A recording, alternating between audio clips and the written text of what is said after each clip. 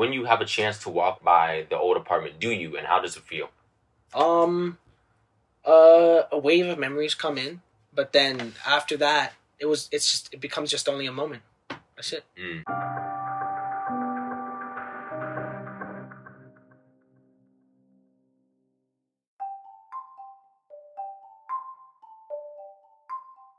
The gray smoke in the air is as noticeable as bringing white to a black room. Neighbors are confused and worried. My mom reacting the same way, telling us to put on our clothes and leave the apartment as the smoke continues to fill the 6th floor, which was the floor we lived on. We didn't think much of it at first, since the fire alarm used to go off in my building as often as the fire drills we had in school. But by the smoke being everywhere, it was a real fire. One aspect I should mention, my brother, Robinson, was there as well, and needless to say, we have similar but very different interpretations of this tragedy. Man, wow, remember, like, it was just yesterday, man. As cliche as that sounds, like, hey, look, I was 13, right? It happened at that age. I was 13, lived in, in that apartment since birth.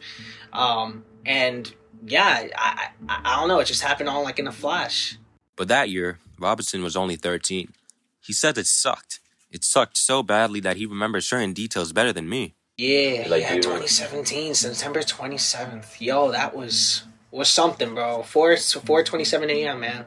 Whoa, what? Wait, what? The time and everything? Oh, Jesus.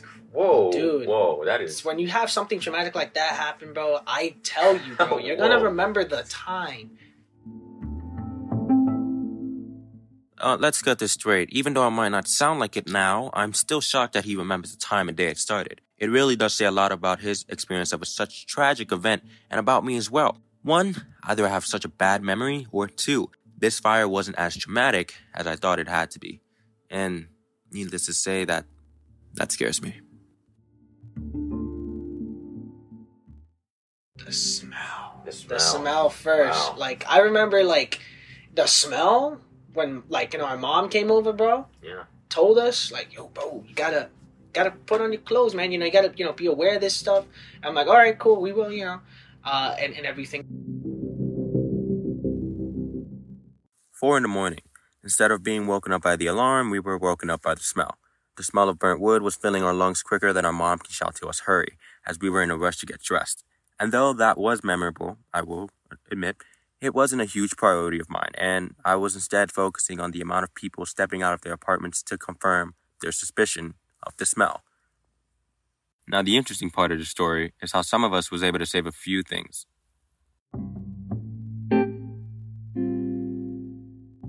I still remember, like, all of the things that I was still working on, like a current artwork that I was working on was, like, some clowns, some artwork that I was working on during the Saturday programs. And I remember, like, our room was, like, really dirty, right? And, like, I had all my art equipments, like, this gave me a lesson to be taught now, but all my art equipments were, like, everywhere. So, you know what that means. Which one's better, your life or your artwork? As you can probably guess, my brother is an artist, and might I add, he's a pretty good one too. As you heard, he wasn't able to get a hold on a piece he was working on. And I know, that's unfortunate. It's extremely tough to work on something only to have it taken away from you. And that wasn't the only thing that was taken away due to the fire.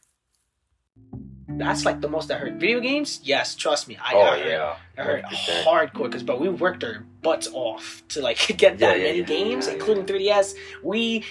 Bro, all of them could have been worthy if we wanted to sell them in the future, you know what I mean? Like, they're all worthy. And at that time, it was the both of us that lost some things. You see, video games was like our form of therapy, releasing stress, having fun, and a way to pause the outside world, so that way we can resume a fantasy world. And to lose anything, especially the way we did, can really affect the way you act in school. Okay, it really felt like I was living in, through a protagonist, lifestyle in anime, bro. That's what it really feels like. I lost everything. I gotta restart from things up again. So I'm walking to school, bland face, bro. While my mom was, having her tears down and whatnot, you know what I mean? Like, all the things she worked up for, just into the gutter, bro. I remember still seeing that fire, and she was like, go. I gotta do something, man. I'm like, all right, mom, gotta go. And then, I had like, I think I had some sweater, some like cloth on. I don't know what it was, just something that was thick. And, like an extra large, whatever. Walking to school and waiting for the school to open. And I'm just sitting down, seeing the smoke over because the school that I'm from is like 1 or 2 blocks down. And I can still see the smoke coming out. And I'm like, dang, this is happening.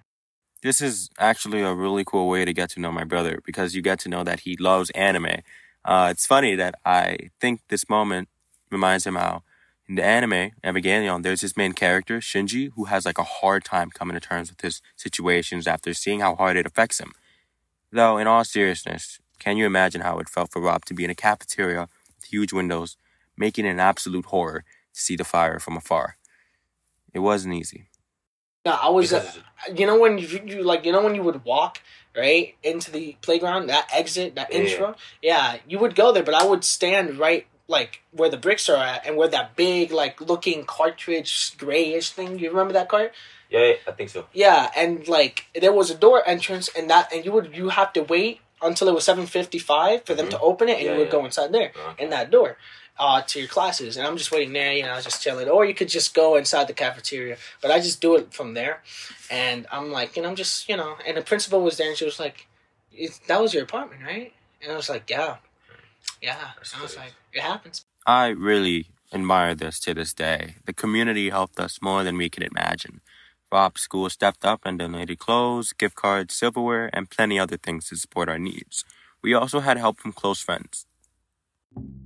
Yeah, the only people that, like, I would say that were really close at that time was definitely AJ. AJ is a close friend of Rob's. He's actually here right now if he wants to say hi. Yeah, what's good, my boy Wes? How you doing, man? Anyway, he and Rob met in middle school when they were only 11 years old, and they bonded over anything video game related or anime related. I knew him from my brother, and I'm glad I did because after that moment, we bonded as well, and in some ways, me and Rob consider him our third brother. He helped us by restoring certain items that had gotten some ashes inside due to the aftermath of the fire. So seriously, shout out to him. And not to mention, Rob's teacher who was also a part of this group as well.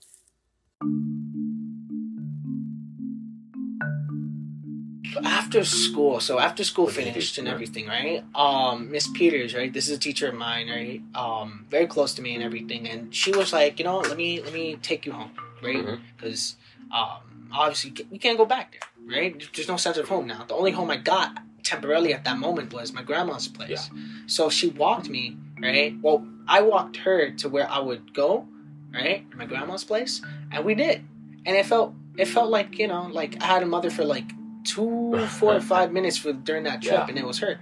So, we were just walking home, and she was like, well, Sierra, I'll go now. If anything you need, call me. Okay? Let your mom know that I have my phone number available. Miss Peters, right? Yeah, Miss Peters, yeah. And, she was just, bro. Dude, Miss Peters, bro. Miss Peters, bro. She's the MVP, bro. This is the first time Rob ever tells me about this. It made me feel like we weren't alone in this, and a group of people was helping us fight this battle, and to this day, like I said, I really admire them for that. So wait, so you didn't even have a chance to look back at the apartment before you went to house? You didn't even. Nah, I just went. So the route I took was just walk straight up. Okay. I was not even feeling to go through that typical route that we usually walk through, right? Because in that old apartment, you know what I mean. We take that route. I'm just gonna say that route because I kind of forgot the name. I don't even. It doesn't even have a name, but you know what I'm talking about, right? We will walk that straight. But anyways, I would just walk straight up instead and just boom right there because I was just not feeling it. So, wow, walking up the hill. I didn't think you did that. I didn't think that's what you did. I thought you you stopped by to see the catastrophe that had taken place. Nah, fam, that thing was still kind of blocked away. You can't even go there. There was the Red Cross there helping people.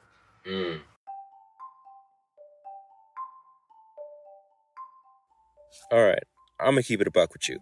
Besides not having any other decent story to use for this episode, I wanted to share this story because of the slim chance that a person listening to this right now has an experience similar to mine, and maybe they'll feel better when understanding what it means to cherish everything, no matter how big or small. You see, we ended up having to move, and we're in a new place where I'm lucky to say I was able to interview my brother. Now, nobody was hurt, and we got out the situation thankfully. But it's a story I'll never forget.